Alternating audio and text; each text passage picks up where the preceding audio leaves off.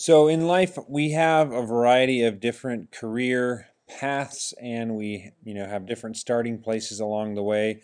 On today's episode, I sit down with Scott Olsen, who actually started a sales training and consulting business in which he works with sales leadership of corporations to help people transform their lives. So we discuss quite a few different topics today on the importance of empathy and trust in the sales process, the job of a salesperson, and then get a little backstory on kind of how Scott works and how he's gotten to where he is today. You're listening to the Pursuit of Purpose podcast. Wisdom, stories, and advice from successful entrepreneurs and inspirational people. Thank you guys for joining us again for another episode on the Pursuit of Purpose podcast. Today I have Scott Olsen with us today. Scott, thanks for joining us. Happy to be here. Why don't you just tell us a little bit about yourself and what you're doing now? You bet. So I founded the Olsen Group back in 1999 with the mission of helping people transform their lives. And I do that on an individual level, definitely, but also one-on-one, but through corporations as well, most often working with sales organizations and sales leadership. And I do that through training, coaching, and consulting. And I really want to help people, achieve more than they thought possible, and at the same time find more fulfillment in the work that they do. So you kind of have an interesting backstory that you have shared with me before, but you didn't always enter college thinking that you're going to be doing what you're doing today, correct? That's right. I thought I was going to be an economist. And so kind of give me what jobs did you have leading up to actually starting your own business? So I graduated from the University of Washington with my degree in economics, kind of snuck through that program, and thought I wanted to be an economist, but no one else thought I should be. And what is So an economist, by the way? An economist studies the markets, and really they're trying to analyze kind of what's working in the market, in countries, in regions, and suggest good policies that could help promote growth. So they might study things like minimum wage laws, how they help, how they hurt, things like that, trade policies also. So you graduated with an economist, or what would that be? A bachelor's in economy, or That's right. okay. And then what happened after that? Well, I had internships in college, and I had two or three people tell me you should look into sales. And I thought, what is sales? People just buy things. What does a salesperson have to do? That sounds like a pretty simple deal. And I had a CEO of one internship I did at a brokerage firm suggest that. And then my dad suggested it also. And he was a pilot. And he said, you should look into sales. I thought, well, why is that? He goes, well, I fly people around, and the salespeople seem to be the happiest people on the plane.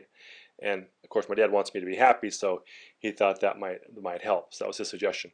So I graduate, and then I'm looking for a job, and I have a friend of mine say, hey, while we're looking for a job, we should get into car sales. That might be kind of fun. I thought, oh my gosh, that's the last thing. My mom will kill me if I do that. So I thought about it, and I wasn't really getting much traction. So I said, well, I'll think about it. If you really commit to this, we'll do it together. He said, yeah, let's do it. So we looked around and found a place I thought I could work at while I was looking for another job. But I was concerned though, because I thought if I did this with my competitive nature, I would really be committed to doing well while I was doing it at the very least, and that might keep me there longer. So I thought I'd get really, really focused on it, being successful, at least while I was there, and that's kind of what happened. So my friend got out of it like 3 months later. I was doing pretty good and enjoying it for the most part, and ended up being in it for 5.5 years, actually, until I got an opportunity. So it's very opportunistic. A customer came in, we helped them buy a car, and he asked me if I'd ever thought about going into businesses and presenting on how to buy a car. He said most people hate it. Think he thought I'd be good at it and it'd be good for the business. I said no, I never thought about that really. And he goes, yeah, you should think about it. And so I kind of went on my way. And then a few minutes later, I came back by to see how he was doing with one of my salespeople. And he said, hey, I like to give back more than I receive. I'd like to give your sales team free sales training, negotiation skills specifically. I thought, wow, that sounds really nice. I didn't know who the person really was, but I thanked him, and Were you a sales manager at this time? I was a sales manager at this time. Okay. And he said, yeah, I like to give back more than I receive, and I really appreciate this experience. It's been the best car buying experience ever, and I'm one of the best trainers there is, and I'd like to offer you this. And I said, wow, that sounds great. And I was a big believer in training and development. That's why I like being a sales manager. And I said, great, I'm in, and we'll find a time where we can all do this. And he said, great. And then before I left, he said, hey, I'm a member of the Princeton Alumni Club of Oregon and used to be the president for the National Association for Princeton. Would you be open to presenting at one of our alumni events? And it could be on that topic we discussed, kind of how to buy a car, insider's guide to buying a car. And I couldn't think of a way to get out of it. So I said yes. And so now I was in for this training he was going to deliver and in for this event I was going to present at. And he still hadn't left yet. I went back, did some more of my work. I happened to just kind of walk by the office he was in, going through this paperwork and the owner's manual for his new car. And he said, hey, Scott, have you forgotten anything? And I said, no, I think you're all set. He goes, are you sure? I thought, well, we have your title to your trade and done all the paperwork, and yeah, you're all set. He goes, are you sure? So now I knew he was kind of messing with me. I said, yeah, I'm absolutely sure. He goes, aren't you going to ask me for referrals? I thought, oh, geez. This guy, I can't get him out of here. So I go, yeah, you're right. I'll be right back. And so I grabbed this sheet, which had a place for 10 names and numbers. So I grab it and I go to the copy machine. It was our last copy. And so I went and I made 5 more copies. And I come back to me and goes, well, how many do you want? When I thought about it, I said, I got to shut this guy up somehow. I said, I want 60. He goes, 60? Are you sure? That's all you want? I said, yes. He goes, I'll give you 63. It'll give me a few days, and I'll get back to you on those.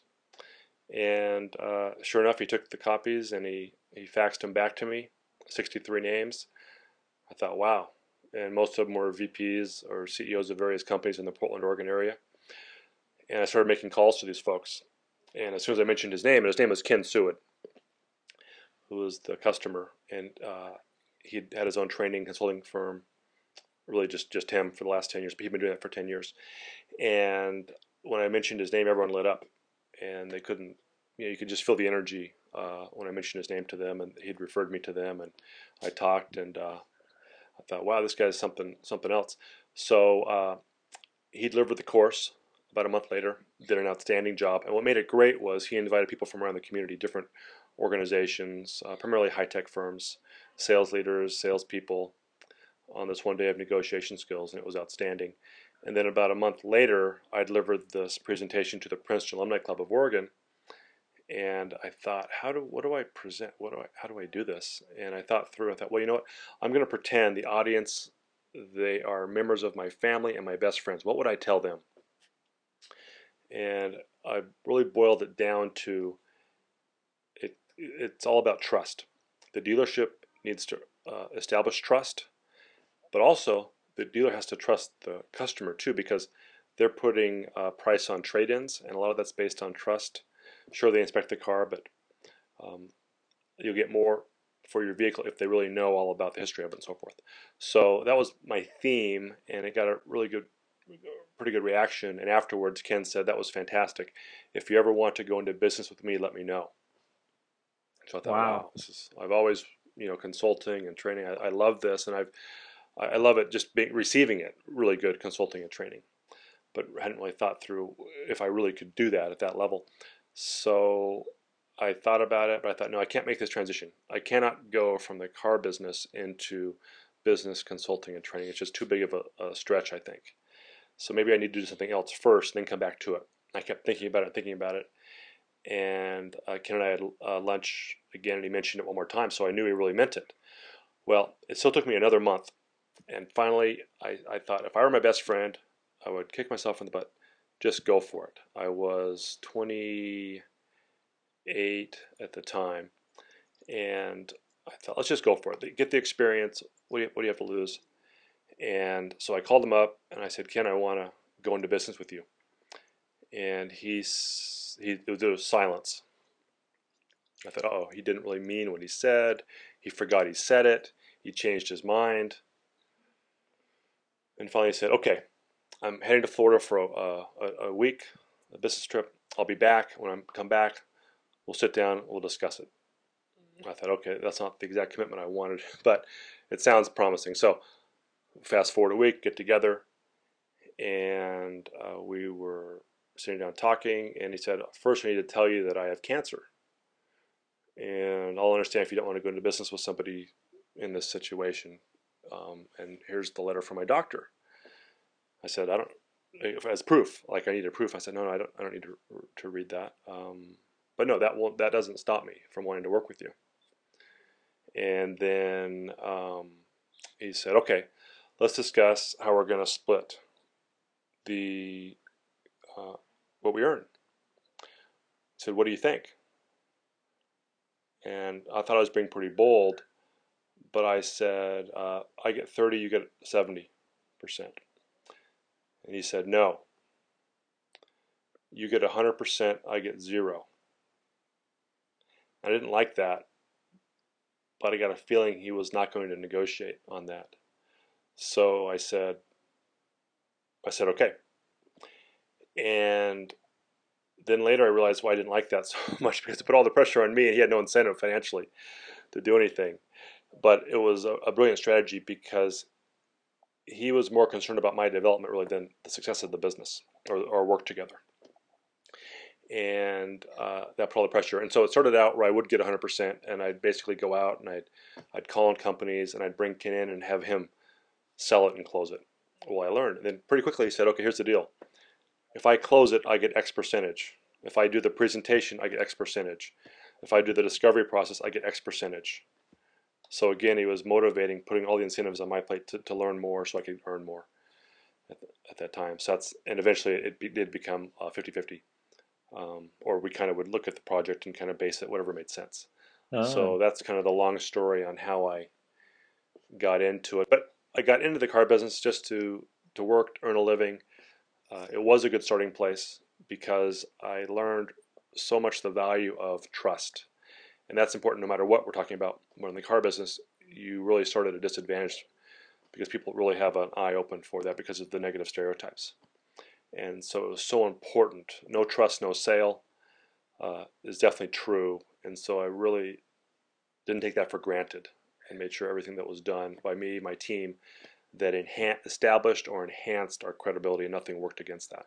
So going back to, that's an interesting, I'm kind of as I listened to the story that you just shared, you had a number of people throughout your life kind of throw you should think about sales. Did you actually, growing up, did you have experiences of like actually selling, like the stereotypical lemonade stand or baseball cards or anything like that? Was there anything in your past that when people said that, you were kind of like, yeah, I actually am good at that? I had 3 things in particular. One was a yard service growing up, and the door-to-door was a part of it, and I didn't really take it for granted as I was really selling, although that's definitely what it was. I just kind of did it because I wanted to do the work. So, and that worked out great, and that was door-to-door. And then later was a window cleaning service, and that didn't start out as well. But I would, when I got up at my first day doing it, I walked around the neighborhood, I don't know how many houses, but I got no, no, no, no, no. And then finally I was done. I'd given up. And I thought, well, you know what? I've given up. I'm done with this. But I have to walk home, and there's homes that I haven't been to on the way home. So I might as well knock on those doors too, just because they're on the way home. And so I'm going through my pitch, and I remember I started walking away as I was just finishing my pitch. Before it was even done, I started walking away because I knew it was going to be a no. And then she stopped me. This woman stopped me and said, "Yeah, I'd like to do that." And I was like, "What?" And so we signed up the time where I was going to come back and do it. And then I had this new energy, and I ended up closing two more on the way home. And so you just never kind of know when it can come together. But yeah, so I had those experiences doing that, and then as a waiter in college, you know, that kind of service industry experience. Mm. So then so those were the three experiences growing up that you had in sales that then I should ask you, jumping into the car business. And I guess I should ask you, do you feel like you were naturally good at sales, or did you have great training at the car dealership when you got there? Or were you just very, self-aware and analytical in the process? I think it was a combination, both some natural skills. I had some good training as well, and my managers and leaders made a huge difference. There's no question about that because I had a variety of them at that time, and but definitely I was lucky to get some good training right off the bat. My friend and I both joined up, and everyone thought he was going to be the superstar. This guy was so funny, charismatic, just people just enjoyed being around him, and uh, I wasn't so sure how I was going to do, and I took the training, listened to every word of it, and applied it. He applied nothing. He went off of his instincts, and they were wrong. I was the top salesperson the second month I was there, which was my first full month. He took the longest to sell his first car of anyone on history at the dealership. We were selling Oh, Acuras, wow. and so it was just amazing. But he just wouldn't go by. He wouldn't follow the process. He thought he could outsmart it in a sense. So I do believe there's principles, fundamental principles out there. There's a science and there's an art. I definitely had to learn the process, but the art over time. I feel like if you really know the science first, you can be more artful. Like Michael Jordan, he was so fundamentally sound as a basketball player, but he could do so much on top of that. But he had such sound fundamentals Mm. as to build from, and I think that's true with lots of things. Do you have any stories to share about just analyzing and kind of reflecting on a particular sale? I'm sure that there has to be a few sales that you had that kind of rank in your top or or favorite for who knows a variety of reasons. I have more as a consultant, but if I go back to the car sales, it wasn't any particular. Well, there was some that were kind of longer, and I hung in there and got really creative to close the business. But one of my favorite days was we had just been through this telephone selling skills for the car business, how to answer the phone effectively, and really track your numbers, track your metrics to make sure you had enough opportunities. And one of the ideas was if you had so many activities in a month, you would help ensure success of hitting your goals. You just did the math, you divided it up and worked backwards. And the idea was sometimes people would come onto the lot and you could help them. Those were the best because they were most likely looking for something right now. The next best was a phone call because they were calling in. The next best would be someone going into service. The next best would be reaching out to people that had leased in the past to see if they're interested in looking. And then the next best, I guess, would just be randomly call people up in the phone book. It never got to that point. But the idea was if you didn't have a certain number a day, you had to manufacture opportunities to talk to people. And I remember one day I think the goal was I'm guessing here, but it might have been three conversations a day. And at the time, Acura's a little higher line, so you may not have the quantity at other dealerships. So I think maybe zero customers, and it starts to snow, and everybody's out there looking out the snow, having fun, taking, doing whatever they're doing, and then the phone starts to ring, and instead of having fun with the snow, I was in there answering all the calls, and I went through this, had to answer properly. In a way where you get their name and number so you can call them back and follow up, because most of the time they would call in and just, they wouldn't want to give that information to you, and then you're kind of stuck. You gave them information but you had no way of following up, and so there was this technique where you get their name and number, then you follow back up with the information they wanted.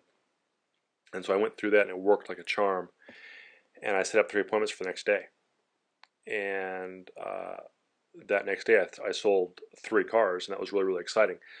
But it was because I was disciplined the day before, and didn't just sit there and think, well, it's snowing, I guess I'll take the rest of the day off here. But I was committed to following this process, and it paid off.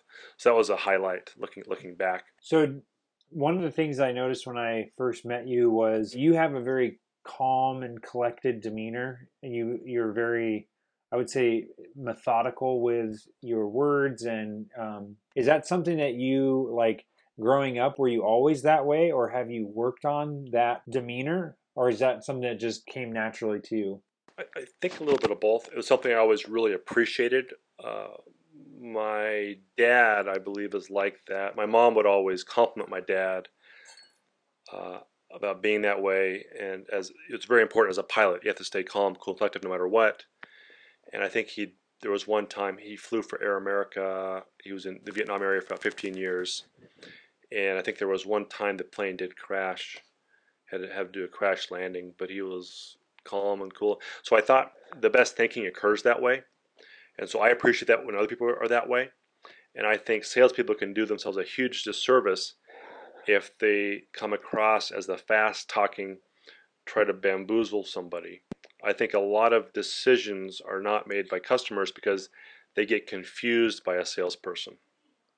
And if they're confused, they should technically default to a no decision. So I want to do the least amount of things to confuse anybody. I try to keep it simple. And so that's really, it's a strategy. I appreciate it. And I think people make better decisions that way. And that's, I think, one of the primary goals of a professional salesperson is to help customers make good decisions. And it may not be always your solution, but at least I want to give my solution the best possible chance and make the best argument on behalf of my solution or my services or the company I'm representing for this client, at the same time having complete credibility and integrity, because without that we have nothing. And in the car business, I saw this happen quite a bit, where people would be given an amazing deal and they would walk away because they didn't know what a good deal was, but they didn't trust. There was something that they didn't trust.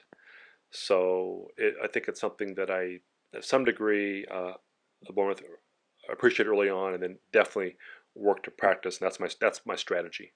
Hmm. So you mentioned trust several times. If you can get someone to trust you as a car salesman, you probably could get them to trust you in a variety of situations and get anyone to trust you. And again, we don't have to stay rooted in car sales, but just in general, what are some things that you've learned or some strategies? How do you become trustworthy and quickly? Well, one thing that comes to mind, two things. One is what to do about that. The other is the psychological effect. That was one of the most challenging parts about being in the car business. That was the psychological effect on people, because I'd never really experienced that. I'd experienced people trusting me, but it wasn't me. It was just the role that I was in that environment. And they're buying something, and so salespeople in general, but especially the car, because of the car sales, because of the stigma around that. But the psychological effect was challenging, and just to kind of recognize that and to be able to separate yourself from the customer and what they're experiencing, and then to recognize, okay, how can I influence this in a positive way? What can I do? And of course, the first thing is everything you do must be completely ethical and trustworthy, and so makes probably common sense, but just to make sure, and when in doubt, you need to just overcompensate for that. And at the same time, if you come across trying too hard, that's going to look funny as well. So it's this interesting balance. But being transparent, I think the tone of voice makes a difference. The speed at which you talk, being consistent, keeping it simple, all those things help, I think, establish trust and credibility. And a huge part of that is the questions that you ask as well. And one of the big learning lessons for me, going into this right out of college, was to recognize the road to success was in serving other people. The more people you serve, the more it'll help you achieve your own personal goals, but to do it through helping other people and making those connections. It sounds like to become or to be perceived as trustworthy, you really have to understand the customer as quickly as possible, what they're looking for, why they're there, all that stuff. And you do that through asking questions. Is that a safe way to phrase that? Yes, what you ask, how you ask it, and when you ask it are very important. And then, of course, coupled with that is the listening. Really focusing, giving all of your attention, accepting, that's withholding judgment, accepting where the customer is coming from. Doesn't mean you have to agree with it or their point of view, but showing that you really accept them. And then connecting, trying to find common ground with what they're going through, with something that you may have experienced that is similar, or something that you know. And then another piece is being aware of your emotions and practicing empathy. And that's where I define as we understand where the person's coming from, but we don't have to feel the same way. Versus sympathy, where if you cry, I'm going to cry. And it's like we want our professionals, we want our doctors to be empathetic, not sympathetic. They need to keep a level head. They need to understand why we're in the pain that we're in, but to keep a level head because they need to help us. And it's the same with the salesperson. Obviously not as critical as a doctor, but they need to practice empathy at the very least. I understand where you're coming from. I understand that concern. I don't have to feel the same way you do, but I understand it. I understand how you could feel that way. And then the last one is using all of your senses, not just what you hear, but just in a handshake or the tone of the voice, the pace which they're talking. You're using your whole body to really absorb everything. And I can think of one of the best analogies for me is with athletics. If you think of like a linebacker, they have to kind of use all of their senses. They have to feel what's going on all around them, not just what's right in front. They have to kind of sense it almost. And that's like a good salesperson as well, or a good professional, really good leader. But in sales specifically, using all of their senses to kind of absorb everything that the customer is saying. And when we do that, that also helps us establish more credibility. It's perhaps even more important than asking great questions is being a great listener and really absorbing it and not going through the motions. But the combination is very powerful. Right. So you mentioned empathy. Now I have to ask this from a selfish standpoint. Um, my wife tells me that I am not very empathetic. How do you, or is it possible for someone to practice empathy? And I guess the most important thing about empathy is I can feel like I am empathetic, but if other people don't feel like I am, that's all that matters. That's a good point. Yeah, it is definitely something you can practice. Being sympathetic is harder because you're feeling the emotions, right? But empathetic is just understanding how someone could feel that way. So it's more intellectual. I think taking the time to think about it. For example, there was a VP of sales at a high tech company had been talking to, and it was one of those situations where it was sounding very positive. We were going to work together, and then things kind of went dark, and I wasn't getting a response. And I thought, you know what, I'm really going to let him have it. I'm going to call him, and if I don't reach him, I'm going to leave him a tough voice message. Right before I called, I took a moment, luckily, and realized it was the last day of the quarter. And this company really pushed hard at the end of the quarter to get as many sales across the finish line as possible. And I realized, wow, that's what he's been going through the last week and a half. He may not be calling me for different reasons, but that definitely could be one of the reasons. So I changed my strategy. Instead, I left a voice message saying, I just wanted to reach out and know it's the last day of the quarter. Hope you finished really, really strong and look forward to talking to you when it makes sense. And that was it. And then I did get a call back. There's no silver bullet or guarantees, but I practiced empathy there by thinking through what is he going through right now? What might he be feeling? And it just kind of hit me. It was this aha. So I think just taking the time to think it through can help. Mm. Now, with your wife, I know there's a test I took and my wife took it as well on me years ago, and it's called the Taylor-Johnson test, and it's a great test for couples because it does a crisscross. I take it on myself, and she takes it on me, and I can take it on her, and she takes it on herself. So you can see how you see yourself and how she sees you.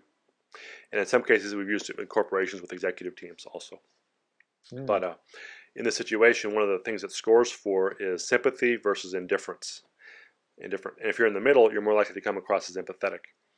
But I scored myself relatively high on sympathetic, but she scored me closer to indifferent. And so talk about that gap, and you guys might have the same thing, but it was an eye opener for me to practice that as well with her.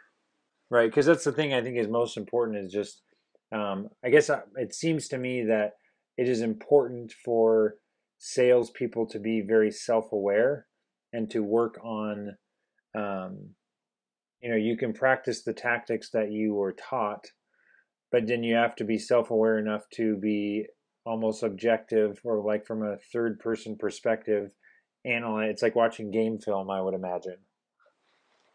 Yes, and the characteristics for an effective leader, an effective salesperson are um, similar.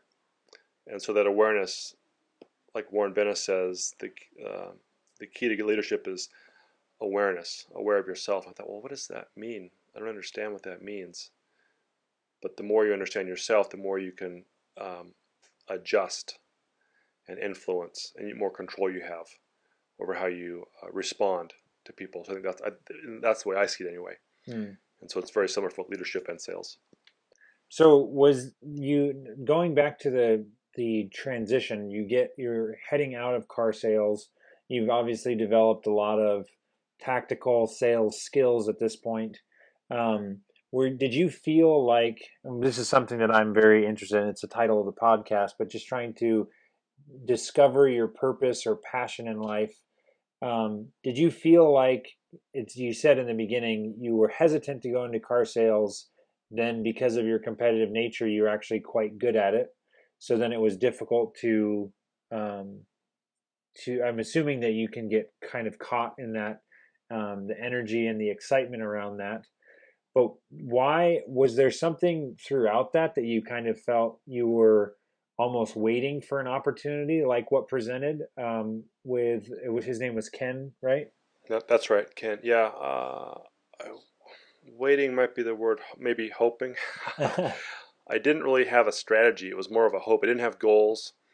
The thing was, I thought with my competitive nature, I'm going to want to do really well at it, whatever it is. I was just reminded talking to a business partner the other day about this, but the importance of whatever you do it well. And I went to Jesuit High School, and in the locker room, it said "Age quod agis," right, which is whatever you do it well. And so that was in my nature anyway.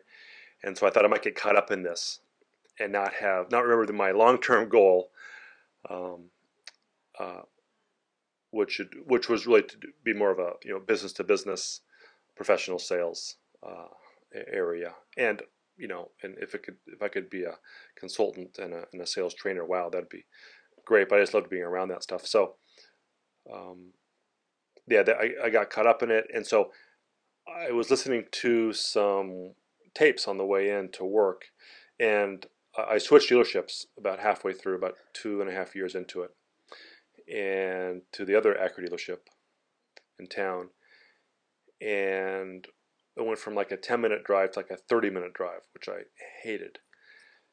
Um, but it actually became a blessing because I started listening to these CDs, books, various things, educational things on the way into work and the way home.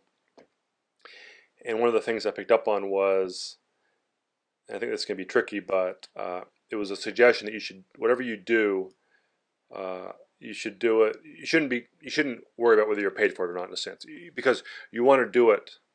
You don't even care. Yeah, we need to earn a living, but you would do it anyway, in a sense, if you could. And what really energizes you. And so going to work in the car business was really a motivational session every day in itself for me, because I did it just to compete, but I really didn't. There was parts I enjoyed about it, but a lot of points that were real energy drainers for me. So every day was a motivational session to do my best while I was there, but I wasn't setting time aside to look for other opportunities. So it was getting harder and harder. And so I really got lucky, and I was opportunistic. I seized the opportunity, but I didn't have a good plan or strategy like I would help someone. Part of what I do is career counseling. And when I started, that was about a third of the work that we did. It was career counseling, consulting, and training. Over the years, I've just done more corporate. That's grown, but I still do a fair amount of that career counseling piece, which I really enjoy. So if I would have been my career counselor, I'd have put together a better strategy on that. But I was really just not sure how to do that at the time. So you kind of just had your head down and were grinding, and luckily someone came and kind of interrupted that grind to present something that then you had time to obviously think about and consider and then act on. Yeah, yeah, exactly. In a lot of cases, I spend the bulk of my time now in the high tech space, and there's been accounts where when they learn about the background, they don't want to work with me. Now there was one high profile company here in Portland that I won't mention the specific name, but very high profile. I met with the COO, and he was digging, digging, digging on talking about your past history. And this is when I'd been in consulting and training for 14 years. And he goes, I want to know what you did. What did you do before that? And I go, well, I was in, I spent 5.5 years in the car business, sales, finance and insurance manager, used car manager, sales manager, and so on. And I really, the place I was passionate about was the training development of the team. That's what I really enjoyed, was helping other people really be successful. And he goes, we're not looking for somebody that comes from that space. We don't hire people from the industry. And well, that's why I don't lead with that topic, right? You won't find it on my LinkedIn profile. You won't find it on my website. I'll talk about it, but I don't advertise it because of the stigma. And I like to let the work as a consultant and trainer speak for itself, and look at the clients and look what I've helped them accomplish and so forth. Proof's in the pudding. So they did end up becoming a client, but I had to come. It wasn't through the COO, I can assure you that. But he was still there when I ended up doing work with him. But it wasn't an easy sale. So yeah, it's been a blessing and a curse, but we all have to start somewhere, and it can be a great place. Hmm.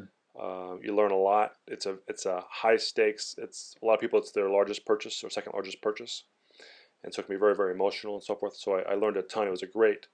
For me, it was a great place to train and develop and to test and learn, an opportunity to learn, Hmm. and get my feet wet. So currently, what does you mentioned early on you didn't really have any um, plan or career goals. As of today, what does success look like for you? Success looks like helping more people each year and in a more valuable way. So I would take the same amount in a more valuable way first, but I look to do a combination. How can I help more people and add more value? And so that's the number one thing.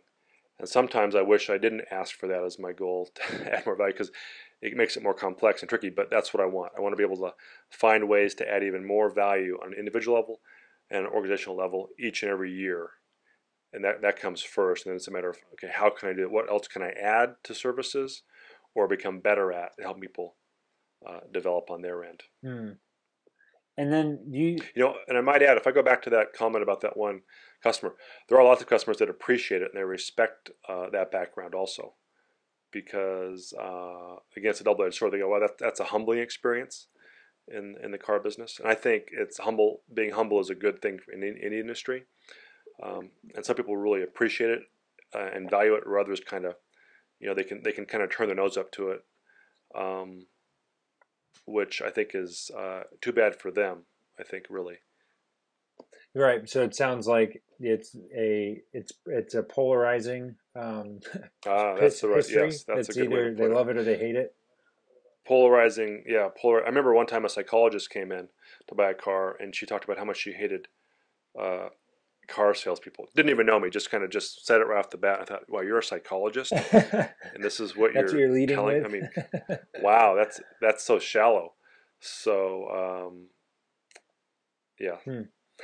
So, do you think, as of right now, do you, um, as and this just as far as pursuing another career, or maybe career might be too strong of a word, but you mentioned about trying to find a way to add more value.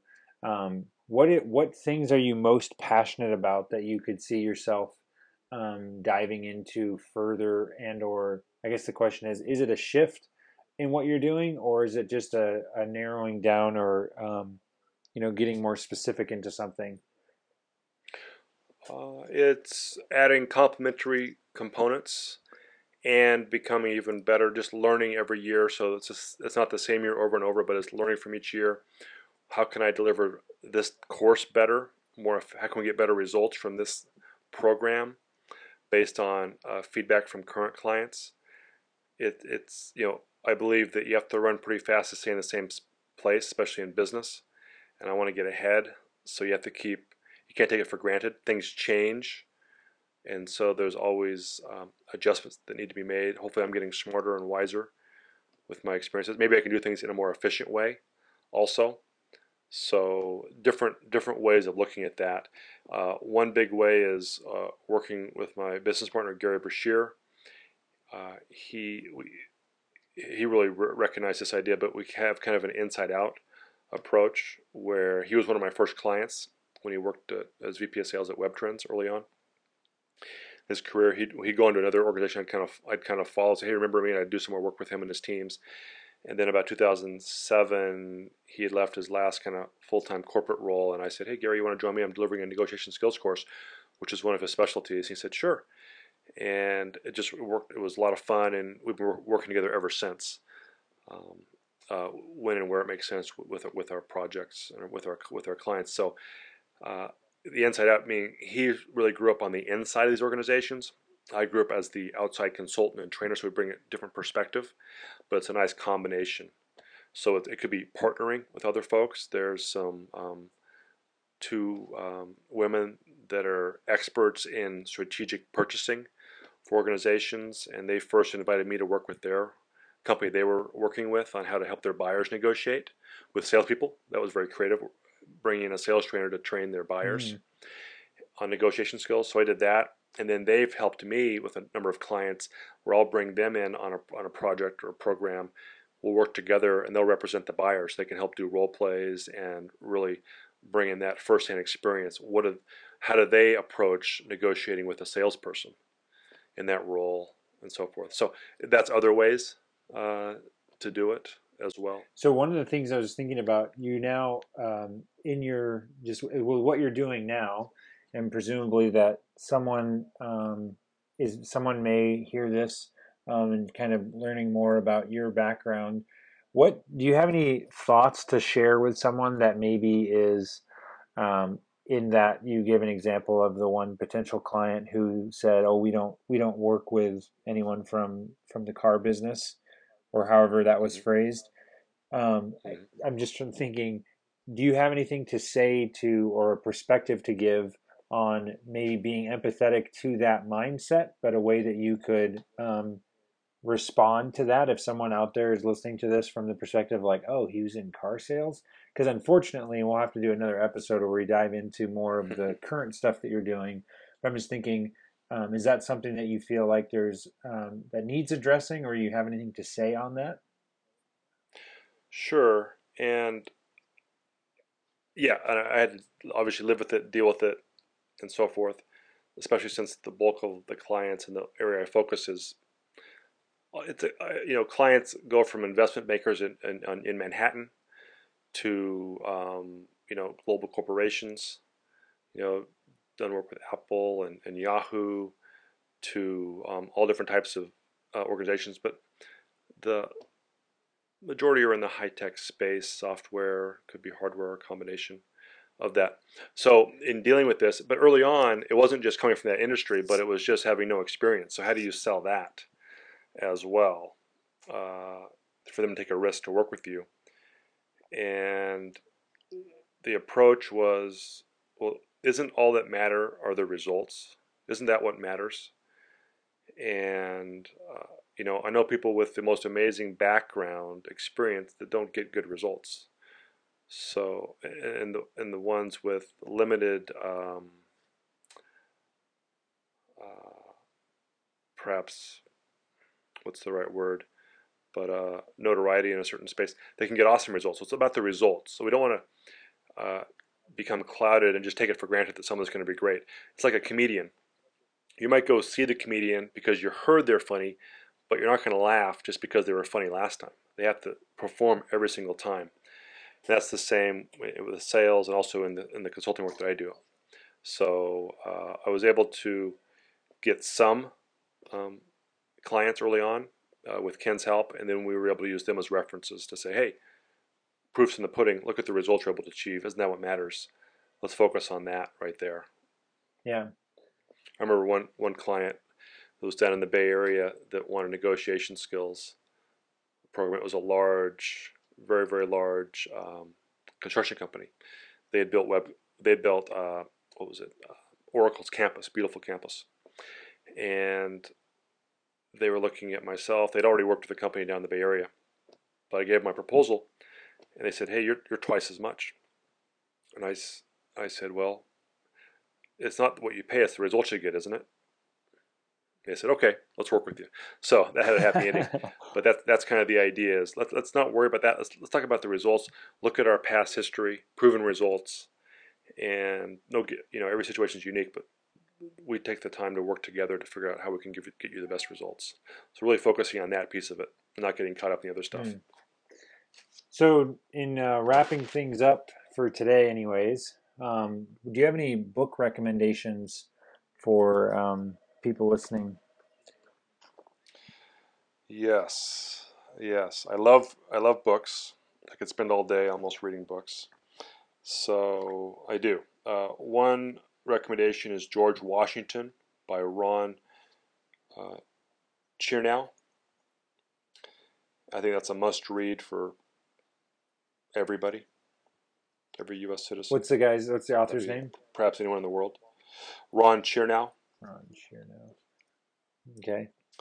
Chernow. It's a long book. I cheat usually by getting the CDs from the Mm. library, listen to them in my car while I'm driving around. But that was so good, I bought the book as a reference. But just an amazing just to really learn what he went through, what the life was like And back that's a then. biography on him. It's a biography Oh, on nice. him. Yep. Uh, Another one is Basic Economics by Thomas Sowell, and just about anything else Thomas Sowell's ever written. But this one in particular, most people, most politicians, really are clueless on how economics works. There's a real science behind it, and I think a lot of people have good intentions, but those good intentions don't lead to good results. And so this is written so anyone can read it. I learned a lot more through this book than I ever did in my undergraduate degree anyway. This is a fantastic book. I think everyone should read that. And then uh, a really fun book was Shoe Dog Mm. by Phil Knight, especially if you enjoy athletics, business, even more so if you live in Oregon, but really anywhere. Nike's global. And then another great book is Angela's Ashes by Frank McCourt. That's an older book, but he wrote really a trilogy, Angela's Ashes. The second book was called Tis, and the third book called Teacher Man. But what a great writer, what a great. It's really about his life, but it's just a gripping. And if you want a real treat, get the audio version because it's him speaking. You can hear his Irish Mm. accent. It's fantastic. And And Angela's Ashes is by who? Frank McCourt. Awesome. I'll be sure to link all these in Yeah. the show notes if anyone's interested in finding them. Um, and then, well, this is just the fun question I'm always interested in. Uh, Favorite, if you had to pick one movie, I don't know if you consider yourself a movie person, but what's your favorite movie of all time? And I know this is a very difficult question, but I'm really interested in kind of the, you can't you can't answer The Godfather or something that's like known by most, but the kind of the ones that are the sleepers that are maybe not super popular, but obviously, just a good movie that you really like. Mm. Well, this will just kind of tell you. This won't be maybe a sleeper, but kind of what I enjoy in general. But Lord of the Rings. I was trying to think a sleeper. One I really liked was I may forget the name of it, but it's a documentary. I love documentaries. But this is on this famous sushi restaurant in Japan, and it's actually in a subway, and it only seats 10 people. And this guy, I think, a third grade education, but it was the first maybe sushi restaurant ever to receive the Michelin highest rating of all restaurants. And just talk about someone dedicated to his craft and just getting better and better and better. And now, of course, the waiting list is forever to get there. Obama had a famous dinner there as well, but I can't remember the name. Sorry, but it's a fantastic documentary. I'll have to look that one up. I'm sure I can find it. This is Chris interjecting from the editing. I looked up that movie that Scott is talking about, and it is called Gyro Dreams of Sushi. It was released in 2011. It has a 7.9 on IMDb. So, for any of you that are intrigued by Scott's description, again, the movie is called Gyro Dreams of Sushi. All right. Well, thanks for sharing those. I will link those up as well. Now I've got 10 questions, rapid fire. You don't have to provide any justification. Just go with your gut and answer them quickly. All right. What is one food you wouldn't want to give up? Bacon. If you won $1 million, what would you buy? A beach house. If you had access to a time machine, where and when would you go? Back to the U.S. Revolutionary time. If you could add one person to Mount Rushmore, who would it be? Oh, Thomas Sowell. If you could win any award, what would it be? I don't know if a gold medal is not really. Was that an award? Yeah, in the Olympics. Yeah, yeah, that would be great. Morning, noon, or night? Night. And how do you like your steak cooked? Between medium rare and medium. All right. Well, I really appreciate your time, Scott. I feel like there's a number of other things that I'd like to dive into, but in closing, how would you recommend people get in touch with you if they're interested in reaching out? Well, they can call me direct at 503-525-8866. Website is www.olsengroup.net, and OLSEN group.net, and or email scott@olsengroup.net as well. Awesome. Well, thanks so much for joining us, Scott, and we'll see you around. Great. Thanks, Chris. It was a lot of fun. Great job. All right. Well, thank you for listening to another episode of The Pursuit of Purpose. As always, you can check out the show notes in the description on the podcast or visit my website, chriskiefer.net, to find any other relevant links or information that was discussed on the show. We'll see you next time. You're listening to the Pursuit of Purpose podcast. Wisdom, stories, and advice from successful entrepreneurs and inspirational people.